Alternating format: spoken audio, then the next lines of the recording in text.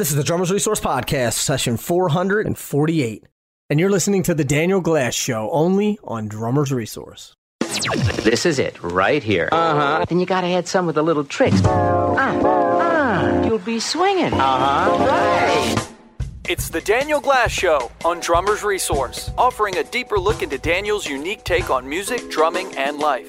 Philosophy, motivation, musical deconstructions, and conversations with influential voices in the music industry.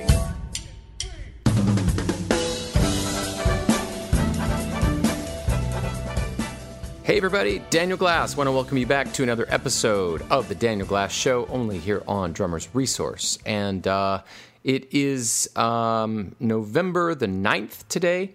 I wanted to let everybody know real quick about some upcoming tour dates coming up next week.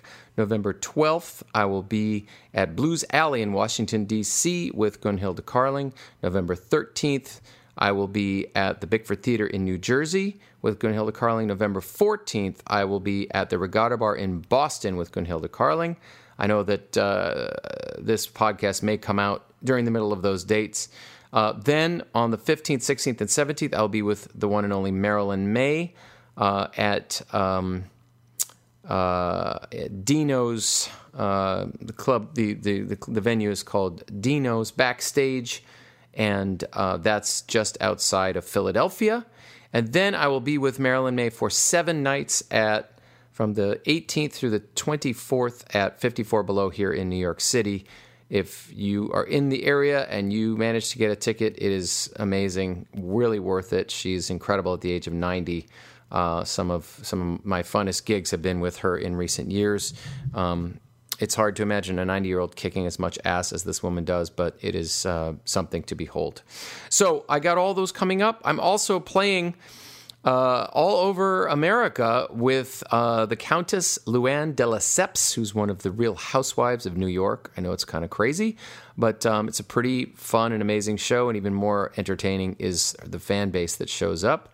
But she sort of hosts the night, and there's a lot of fantastic guest stars that the band plays with on all of those shows. So those, right now we have, I think, about 15, 18 shows booked through the end of April of 2019. So if you're a fan of The Real Housewives, double check her website and find out where we're playing near you. They sell out really fast, so don't delay. On that note, I'm going to talk about the crazy title of this week's episode, which is The Best Band in the World. And even more importantly, I got to play with the best band in the world. Now, you might say, Daniel, that's a lot of hyperbole. It is. But in this case, actually, it's true. It was earlier this week, in fact, just a couple of days ago, I got to play with Vince Giordano and the Nighthawks. And when it comes to 1920s, 1930s style big band, there is maybe no better band on the planet to play this kind of music. For those of you not familiar with Vince, you've heard him more than likely rather than seen him. He has been a mainstay on the scene here in New York for many years, since the 1970s. He recently, he's been started his band 42 years ago. So you do the math on that one. But he, you would have heard his music if you saw the Martin Scorsese movie, The Aviator. You would have heard his music if you watched the TV show Boardwalk Empire. You would have heard his music if you're a fan of Prairie Home Companion. He's on Prairie Home Companion a lot.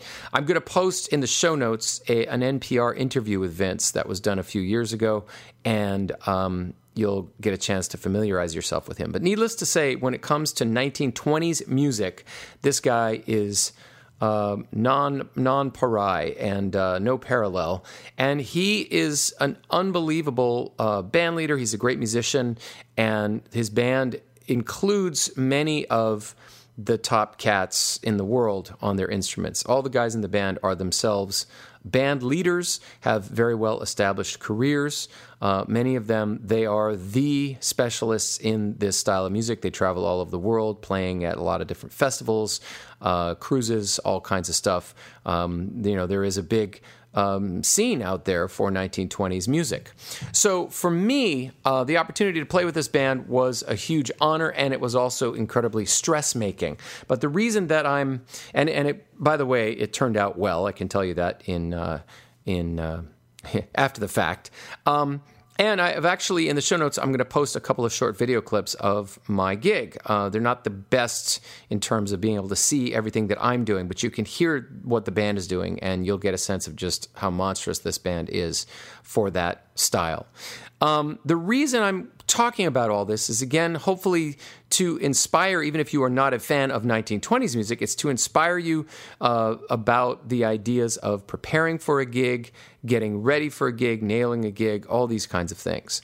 Now, I did... one of my earlier podcasts was an episode, I did actually 2 episodes about preparation. One focused on, if you have time to prepare, how you should prepare. The other episode dealt with winging it, meaning how are you going to deal with a musical circumstance that just falls in your lap and you have to deal with it. So interestingly, this gig was kind of... encompass both, because I did do a certain amount of preparation for it, but I could only prepare so much. And here's the reason why.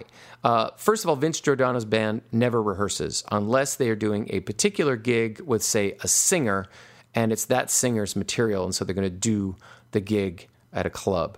Or they have, perhaps, they're doing something for a film score, a television score. Maybe they rehearse for that. Otherwise, it's no rehearsal. So, by the way, I should back up a couple of steps. Vince Giordano and the Nighthawks play 2 nights a week in New York City, all year long. They play at a club called the Iguana, which is right down in Times Square. It's a Mexican restaurant, and in the downstairs club, there's like Latin dancing. However, there's an upstairs room, and they do all kinds of other interesting things up there. So if you come, you can get some guacamole, you can get some, really wonderful Mexican food, and then you can watch 1920s music. So if you come out to New York, make sure to look for Vince and his band. The reason I sat in with them is that I've been waiting for a long time for my opportunity to do this, by the way. Many of you know that I'm a specialist and a historian and have a lot of interest in earlier styles of music. And when I was out on the West Coast before I moved to New York, I played a lot of 1920s music and got my feet wet and gathered some of the vintage gear and began to work out on some of these instruments, developing my press roll technique, et cetera, et cetera. And of course, as many of you know, a 1920s drum set is vastly different and is played very differently than a modern drum set. For starters, there is no hi-hat. There is no ride cymbal. Instead, what you have to be able to do is to play swinging press rolls, essentially, swinging rudimental patterns, which is a totally acquired skill. It's not like anything you might do on a modern drum set. You also have to develop what is called a choke cymbal technique, and I'm going to actually demonstrate that on the podcast in a bit here. But I'm just sort of setting the stage, right? So, for maybe the last 20 years or so, I have been slowly developing my 1920s approach. I teach to my students who are interested in it. I do 1920s gigs. I did many of them in California and some out here in New York. Out here, there's a very thriving, both coasts really, there's a thriving scene for 20s music. I know that in New Orleans there is. I know that in Chicago, Seattle, Kansas City, St. Louis, all these, you'd be surprised. Check around where you live. You'll probably find some kind of 1920s scene where people are playing this music or dancing to this music. Often the two go hand in hand. So I have known about Vince's band for many years, and on the Century Project DVD, I actually used 2 different lineups for the performances, and a couple of the guys in the lineup for the earlier material, the ragtime, 1920s, 1930s material, were Vince Giordano guys. So, however, that said, here in New York, like I said, this band is the best band in the world for this stuff, literally, and the best guys in town are doing it. And so I had sort of skirted around the edges. I've done a lot of gigs with a lot of guys in his band but I had never actually had the opportunity to work with the Nighthawks. And I sort of was like, okay, 1920s isn't my focus here in New York. I'm busy doing a lot of other things. So when I get a 20s gig, it just sort of falls in my lap.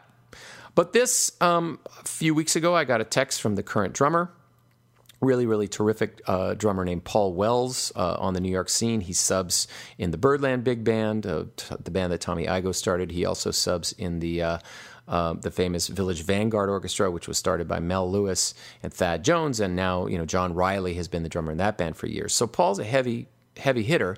Also, by the way, another alumni of the Vince Giordano Band is a guy named Joe Saylor, who is the drummer with Stay Human, John Baptiste's band on Stephen Colbert every night. So the guy with the cowboy hat.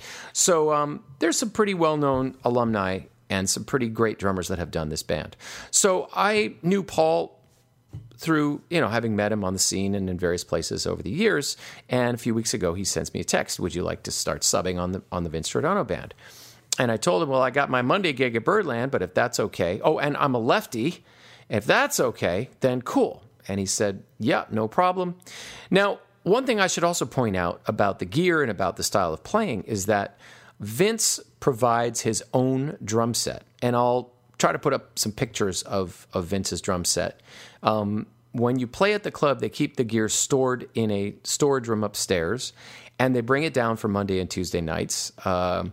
And Vince has, over the years, collected an unbelievable, put together just an incredible Traps type of setup. 28-inch bass drum with a painted front head, a light bulb inside, big Chinese toms, both a small one and a floor tom that sits in a basket. He has got a beautiful trap table with temple blocks, beautiful wood block, cowbell, all vintage pieces, lots of bells and whistles and other kinds of handheld traps. He's got a couple of Bach-a-da-Bach hand cymbals, which look like little hi-hats that are held kind of there's a couple of different styles that they made them in, but they're from the late 1920s, and they're often used. Zutty Singleton used them a lot with Louis Armstrong in the very late 1920s. They're sort of a handheld predecessor to the hi-hat. The rig also contains, for those of you who are fans of Chick Webb, you might recall seeing photos of Chick Webb's drum set where he had these very elaborate kind of arms that would come up out of the trap table and then spiral up, over, and around, and the cymbals hang from the top of those arms. So it's not like the post that the cymbal sits on. And the way that the cymbals are there's a big Chinese cymbal with rivets in it. There's also a small cymbal that is the choke cymbal. These are not suspended in normal ways. They are literally hanging from a leather strap. So when you hit these cymbals, they just flail about, and they're very awkward and hard to maneuver. So you're kind of getting the setup in mind now. Now, in addition to this drum set, which, by the way, a 28-inch bass drum, wide open. You basically tap it and it roars. He's got his own snare drum, a vintage, I think it's either a Slingerland, perhaps. So that's sort of the basic components of the drum set. But then he's got a fantastic amount of orchestral percussion as well. So there's a set of chimes. There's a gong. There's a timpani. There's a vibraphone. There's a washboard and thimbles. And all of these parts have to be played at various points in the charts.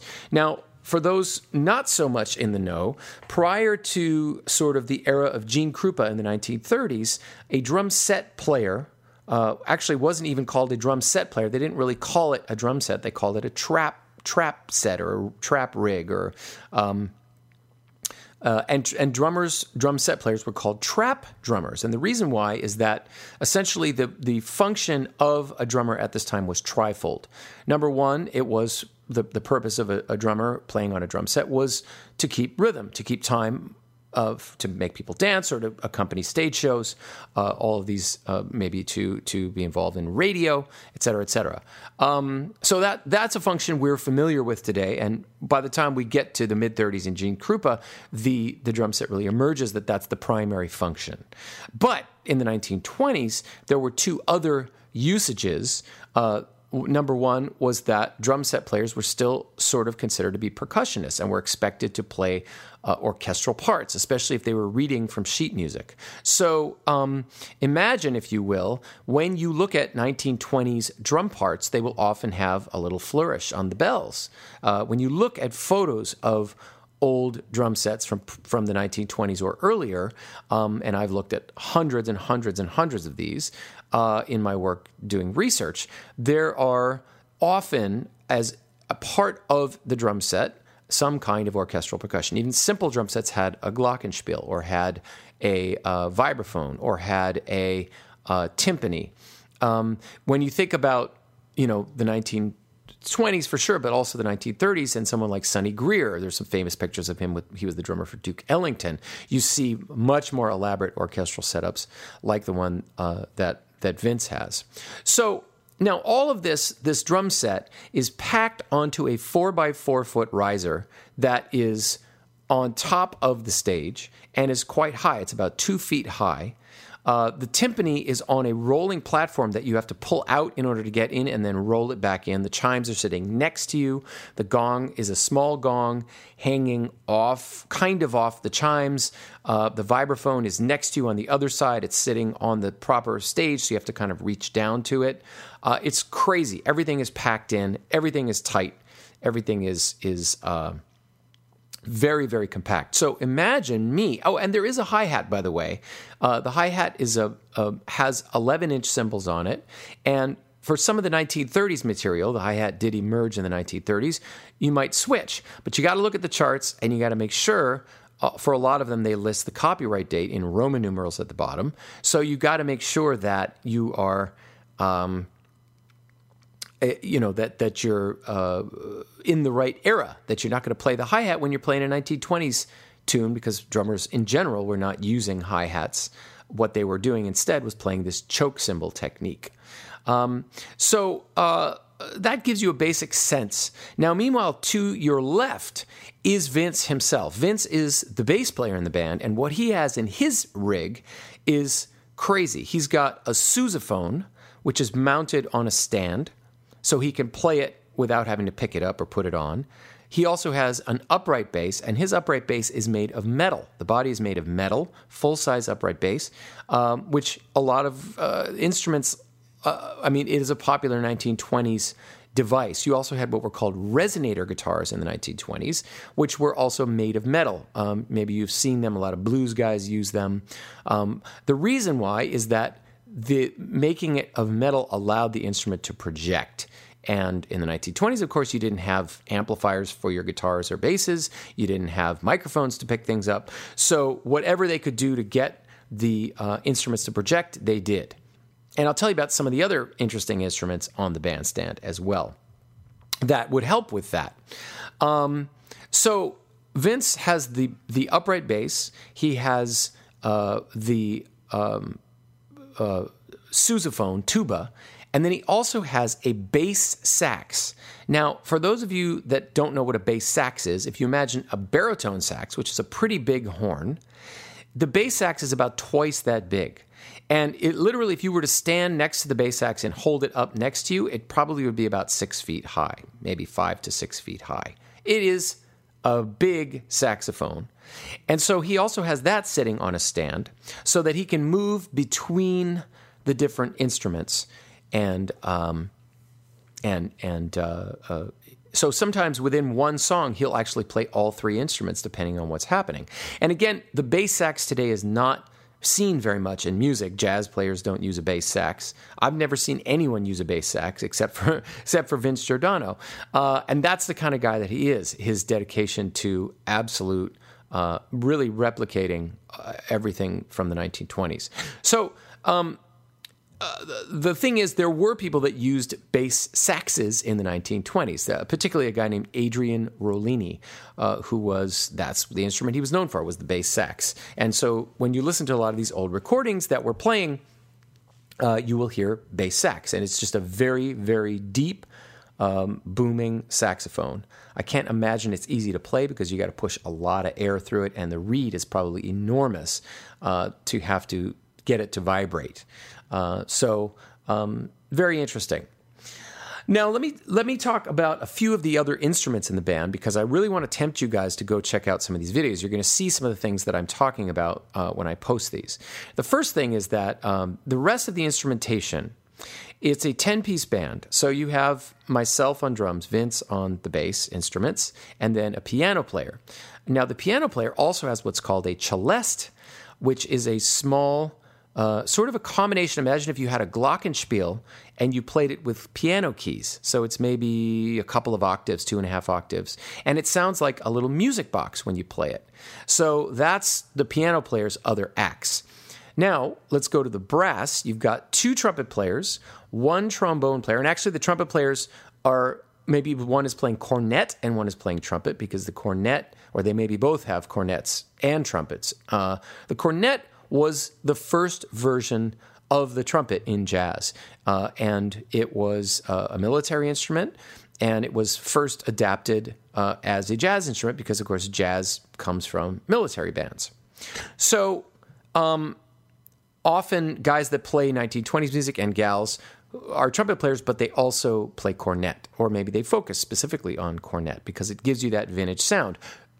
Interestingly, the reason why the cornet gave way to the trumpet, and the trumpet is now the default instrument in jazz, is because Louis Armstrong was the first one to really popularize the trumpet. And it maybe has a more flexible sound, it has a bigger range, maybe you can play it louder. I don't know all the reasons why. Those are my guesses. But and of course, Louis Armstrong came of age, became famous in the 1920s. So it was just by the virtue of one man choosing this instrument, he was so famous and so well regarded as a trumpet player that the whole industry went with him after that, which I think is just amazing. Okay, so your 2 trumpet/cornet guys. Trombone player, just one, and he also plays a baritone horn. So for those of you who are in marching band, you've got a baritone horn, and sometimes he'll get that out and play solos on it because, again, 1920s, they were using a lot of different marching instruments in jazz bands. In the early jazz bands, they were adapting the different instruments that were used in a marching band scenario. So before things kind of got, what's the term, standardized, you had a lot of these kind of weird instruments like bass sax and baritone and cornet and things like that we don't take for granted today in a jazz band. So you've got that. Next to him, you've got a banjo/guitar player. Of course, banjo, not necessarily popular today unless you're playing bluegrass or country, but it started out as an early jazz instrument. Again, my thoughts on it is because it was very loud. That is why it found favor in early jazz bands. It also has kind of a wacky, whimsical quality to it, which, fit in well with what jazz originally was about, which was the Roaring 20s and high party music, high energy music, and it was dance music in its earlier iterations, jazz was. So you've got banjo and a guitar, and it's really great when you see a real jazz banjo player playing 1920s music because they've got incredible facility. They can do unbelievable things on their instrument, and it gives you a whole new perspective on what banjo is. It's not, barbershop quartet or, hillbilly, it is really a beautiful instrument, and the guys could really play the hell out of it back in the day. Now let's go across the next row. We've got, I believe, 3 saxophone players. I should say reed players because they're playing many instruments. They all have a clarinet. They all have, there's probably 1 alto player and 2 tenor players. And each of them has a clarinet. Also, each of them has a baritone sax. So there are some tunes where all of the guys in the reed section are all playing baritone. And Vince, at one point in the night, had everybody play a note on their sax, the 3 baritone saxes, which are low, and the bass sax. And it sounded like the biggest ocean liner you've ever heard. It was like, so very hilarious. And it's great because Vince the band has a lot of humor, and they're constantly kind of fooling around with all the conventions of the 1920s stuff and doing crazy things like that. So you have that. And then the last instrument, I guess it's the 4th horn player. he's actually the dedicated baritone player. So the other guys have baritones, but they're busy playing tenors and altos and clarinets and things. This poor guy, who's an amazing musician, he actually plays the violin and baritone sax. So if you want to have, this chair in Vince Giordano's band, you have to be able to play both of those instruments because that's what's in the book for you. Now, I don't know how he finds guys that can do both of those at such a high level, but it's pretty incredible. And on his violin, and I think there's a shot of this in the videos, when he plays, and this is also a standardized thing that they did in the 1920s, he attaches something to his violin that looks like the cone of an old Victrola machine, or it looks like a megaphone, right? Oftentimes, by the way, and when Vince, I forgot to mention, Vince is also the singer in the band. So he has a mic hanging, suspended from the ceiling, coming down. It's one of these old circular mics. It looks like a flat plate that's round, and you sing into the center of it. That's hanging from above him, so he doesn't have a mic stand in his way, and he could just sing into that mic. So when he started at this club, he's been at several clubs in New York City over these 40 years, where he's always had steady gigs. He always has to set up the entire space so that he could bring all his gear in and have it set up properly, which means having some semi-permanent way of having that mic suspended from the ceiling, right? So speaking of megaphones, Vince will get out a small megaphone at times and holler into it to give it that real kind of 1920s thing. And a lot of vocalists, by the way, in the 1920s sang through megaphones. People spoke through megaphones because there was no way to amplify the voice. So this was one, analog way, I guess you could say, to project the voice. So the violinist, to get back to him, he has one of these attached to his violin. So it's this weird cone-shaped thing pointing up, where the small part's near the violin and it extends outward. And so it projects the violin. And I'd actually seen one of these in some of the 1920s gigs I'd done in LA, but it's a rare sighting and not something you'd expect to see on a violin. So that's to give you an idea of what the stage looks like. Everyone's in tuxedos. There are band fronts that have the name of the band on them, et cetera, et cetera. Now, let me talk about what I had to do to get ready for this gig and about the music itself, because that's a whole nother story. So as I mentioned, there is no rehearsal. So there's no way I can know that I could practice the specific material. So I should mention that one of Vince's many specialties is that he is a collector of sheet music and of band scores from this era. I should also mention that none of his music is any later than 1940. So he doesn't play any music from past 1940, which is crazy, but these 1920s and 30s folks, that's their thing. And music, once the swing era really ended after World War II, music, both pop music and jazz music, changed significantly. So a lot of these folks, this is it. This is what they're into. But along those lines, I should say that Vince lives in a house in Brooklyn. He has a full house. The entire basement is filled floor to ceiling with filing cabinets. It looks like a maze when you go. And it's literally these, the real wide, 5-foot wide filing cabinets going up, 4 or 5 drawers high. And I think he has something like 60 or 75,000 pieces of music. So his, a lot of times when you play with a big band, and this is a big band, 10 pieces, what you do is you arrive and there's the book. And the book has maybe 20, 30, 40, 50 charts in it. Vince, there is a crate of books, and there are 5 of them. And each one of these books has, I would say, 500 charts in it. So you've got book 1 has chart 1 through 150. But now, even though there's 1 through 150, also before it gets to those, it has A through Z charts. So you got to know when he calls something, it's like, you're starting with chart U, or whatever, and then it moves to the other charts. Now, for every chart, say you're talking about chart 135, more than likely there is a 135X, which would be on the backside of 135. So sometimes, the charts are 1, 2, maybe 3 pages, never usually longer than that. Well, imagine flipping that whole 3 pages over and there's another 2 or 3 page chart on the other side with the same number with an X after it. So he started out by numbering these charts all the way up to 1,000. He got up to 1,000. That was the first 3 books, so maybe not 500 a book, but still. He got up to chart number 1,000 and started over again with what are called the red books. So that's the next 2 books. These 2 books have all the charts are written. They start over at 1 again, and then now the numbers are written in red up in the upper left-hand corner of each chart. And you have to know that you got to refile at the end of the gig which book the charts are going to, so they end up in the right place. So you know where you're going. So for me, there was no preparing by learning the music. Right when I did the Brian Setzer gig.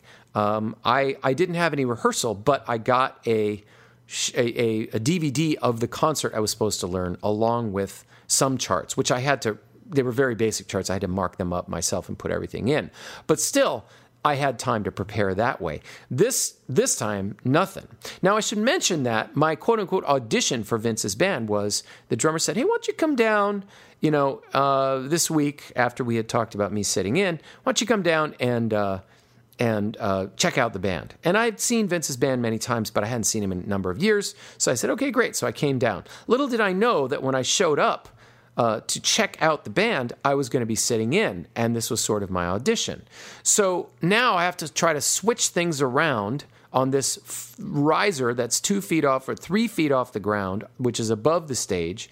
By the way, there's sprinklers. You know those open sprinklers that where the sprinkler head comes out? The drum riser is so high that you're right above the pipes and there's a sprinkler head there. And if you're not careful, you wang your head into this sprinkler head. So imagine, if you will, trying to maneuver and switch some things around. So luckily the band does 3 sets a night. And during the set break, I was able to switch things around. And then it's off to the races. 5 charts, I think I read. And that's it. That's my one and only opportunity. And I should also mention that there's no way to swap these suspended cymbals the way they're hanging. They're all built into the trap table, and you can't remove them or change them. And even the music stand that the music is on is built into a runner that runs along one side of the drum riser, and the music stand just permanently screws into this one spot. So I can't even adjust the music stand. I can't raise it or lower it. All I could do is turn it and maybe tilt it a little bit. I'm basically, if you imagine especially when I was sitting in, my positioning was very awkward. The choke cymbal, to reach the choke cymbal, I had to reach really far and really high, really far in front of me, really off to my left and really high. And I have to grab the cymbal with 2 hands so I could play it. Now, while we're here, let me demonstrate the choke cymbal for you guys. So, and gals, the choke cymbal is usually a smaller cymbal. It was one of the primary ways that drummers in the 1920s kept rhythm.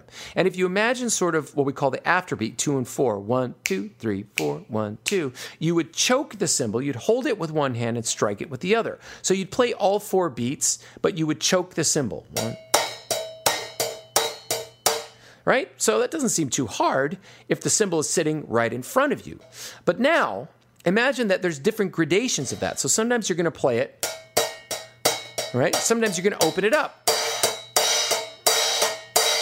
Right? So now, okay, you've got those kind of adjustments. Now, imagine that you're going to take, say you're using your right hand to play the rhythm and you're choking with your left. Well, now you're going to hold the stick in the left hand because you can't put that down when you go to the choke. And you're going to hold it up underneath the cymbal and play it this way. So now you can create all kinds of really interesting patterns out of your basic choke pattern. So it sounds something like this.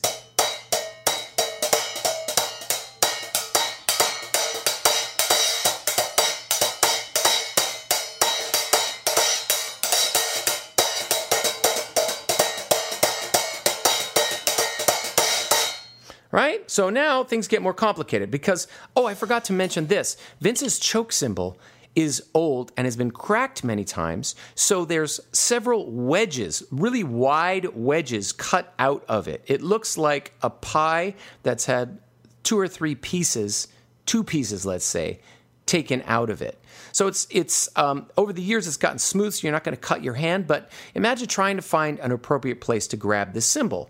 Now, imagine me reaching as far as I can up and off to my left in a very awkward way. And now let's put the tempo where Vince plays a lot of his tunes right here. Okay, so 1, 2, 1, 2, 3.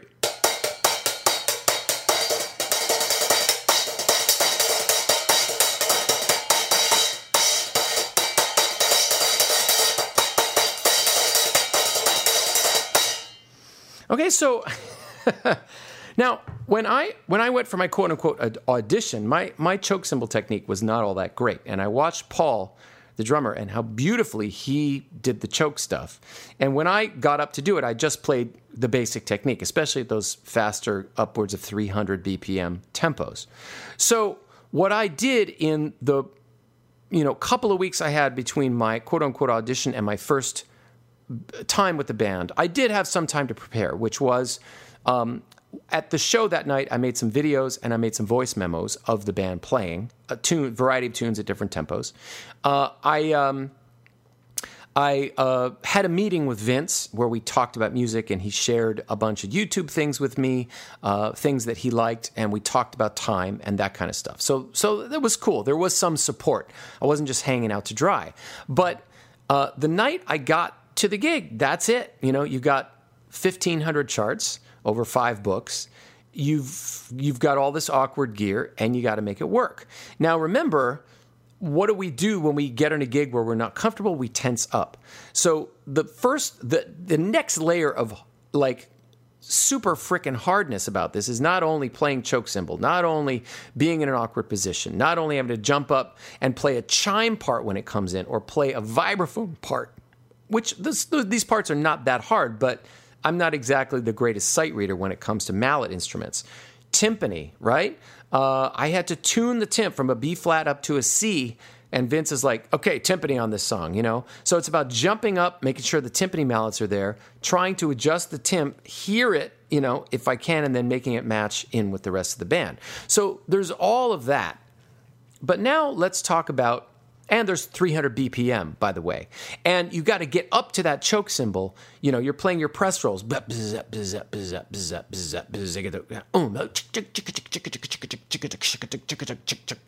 it goes back and forth. There's also a lot of chokes. So you'll be playing,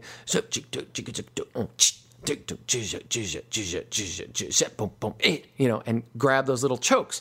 So you're moving all around this drum set and trying to get up there. And of course, you got to wear a tuxedo with a vest. He demands that you wear a vest underneath your tuxedo. So not only are you being bound by your coat, but you're being bound by a vest inside the coat. So all of it leads for ungainliness and crazy making. But there's a couple other things I want to just add to the mix, just in case you thought, this was going to be a walk in the park. So the last thing is the charts, 1920s charts. Now, I should mention that many of Vince's charts are what are called takedowns because there were no scores.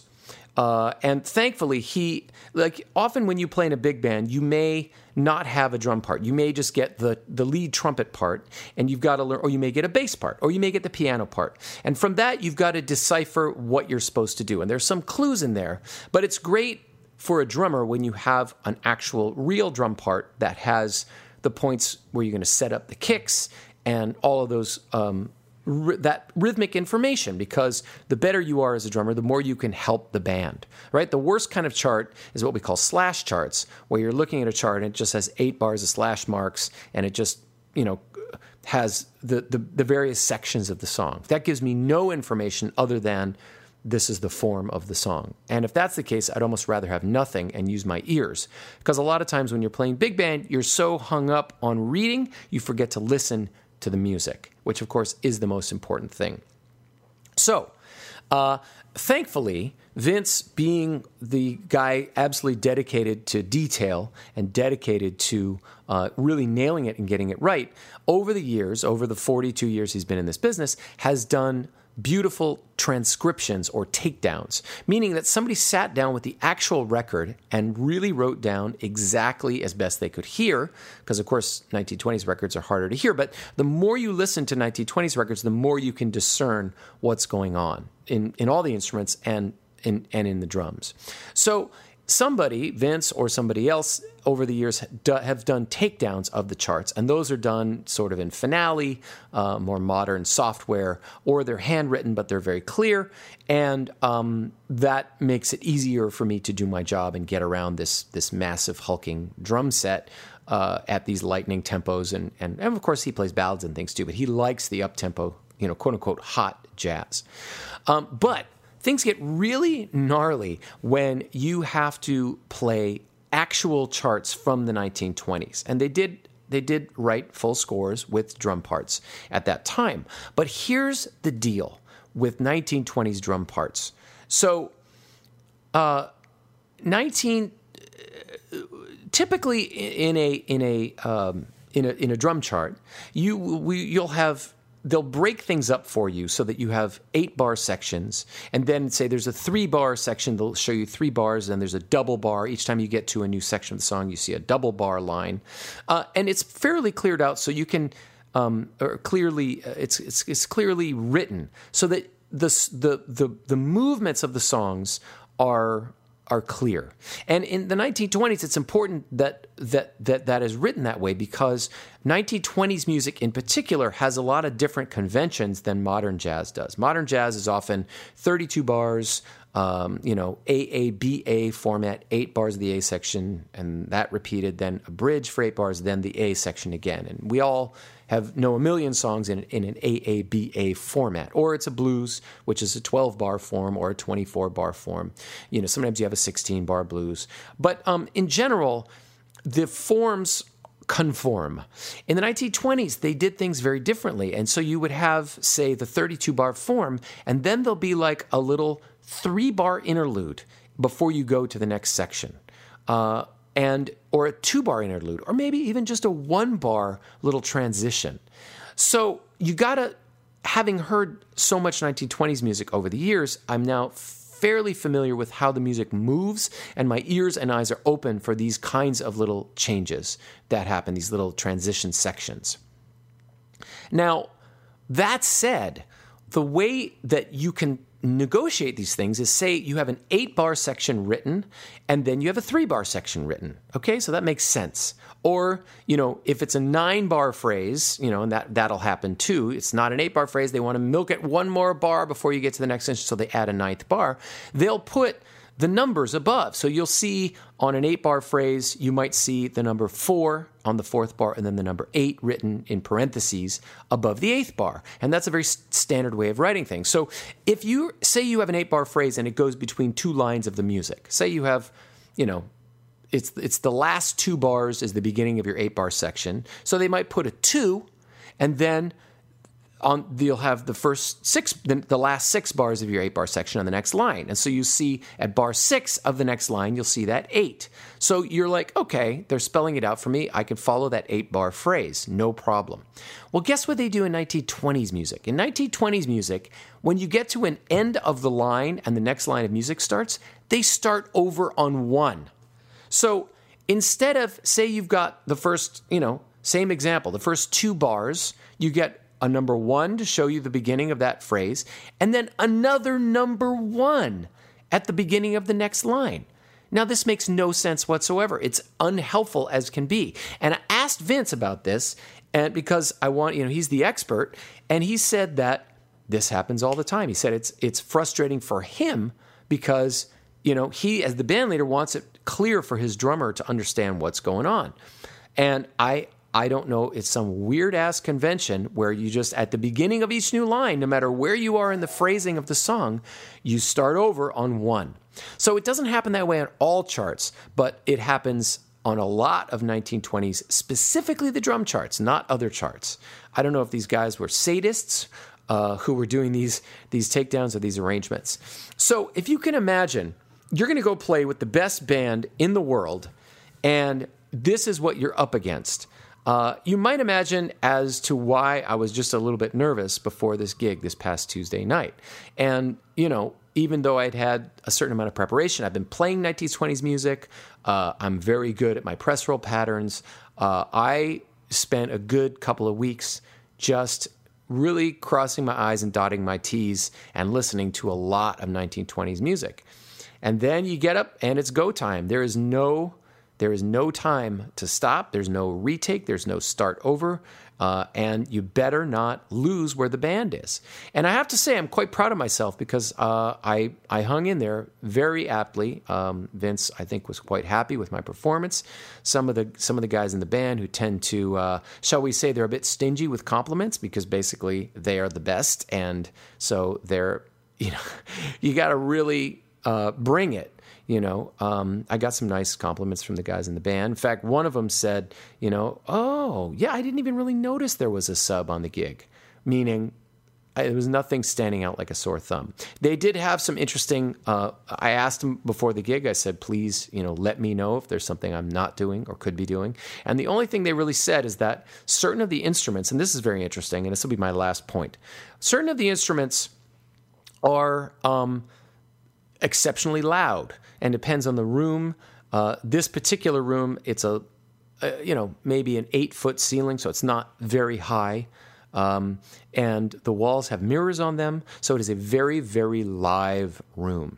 So this Chinese cymbal is like a 20-inch Chinese cymbal with rivets in it. So imagine you don't have to hit it very hard for it to explode. Similarly, the wood block is not a typical, it's certainly made of wood. It's not a typical orchestral wood block, which is, maybe about 6 inches long. It is a much bigger, beefier. It's maybe a foot long, and maybe the height of it is about 4 or 5 inches high. So the wood block can be extremely loud and piercing. And they said, I don't know if it's just the room or where we're sitting. It was mainly the brass players who were right in front of me. They said the wood block just kills us. And then at one point during the first set, Vince was like, hey, could you just, go a little easier on it? And, this is what happens with us drummers, right? Is that we get nervous. And so what do? We play a lot heavier and a lot louder because we're tense. And in order to play with delicacy, you've got to be more relaxed. So I was able to have done enough of this. I was able to notch it down, kick it back.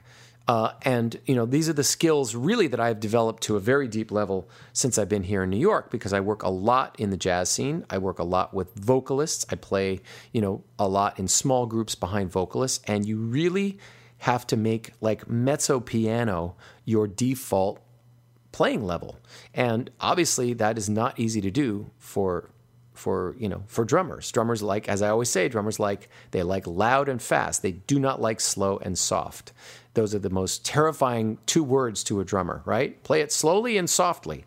So, that is me just rambling for 47 solid minutes about this experience of working with Vince Giordano. But it was an incredible night. For me, this is another bucket list item. I think I mentioned a few podcasts ago I played at Carnegie Hall. This is why I moved to New York, is that I am playing with the greatest, and I'm playing in the best venues in the world, or at least some of the most storied. I'm sure there are great venues everywhere. I know there are. I've played in a lot of them. But, for me, I feel like I'm 21 years old and battling to get, to succeed and to work my way up. And that's my attitude. I never stop feeling like, I'm there. I have arrived. I feel like I've never arrived no matter what I've done in my musical career, and I've done a lot of great stuff. But to me, that's what keeps it exciting, is that tension of like, my God, I have the chance to play with the best band in the world, literally, and I cannot blow this. I just cannot blow it. So how am I going to prepare so that no matter what happens, I'm ready for this crazy gig? So again, I thank you guys for listening to my rant, my ramble. about playing with the Vince Giordano and the Nighthawks. That's the official name. I encourage you to go to the show notes page. I'm going to post some of these videos to my YouTube channel and then embed them in the show notes page. I encourage you to check them out, and you'll get a sense of just how unique and special and wonderful this band is.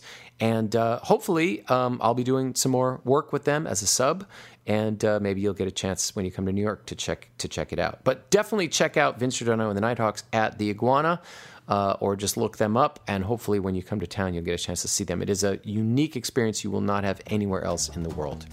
So that is it for this episode of The Daniel Glass Show, only on Drummer's Resource. Please do be in touch if you have any questions, thoughts, comments. I also welcome suggestions for new podcasts. I've been doing this for a while now, and so sometimes it's hard to find good ideas.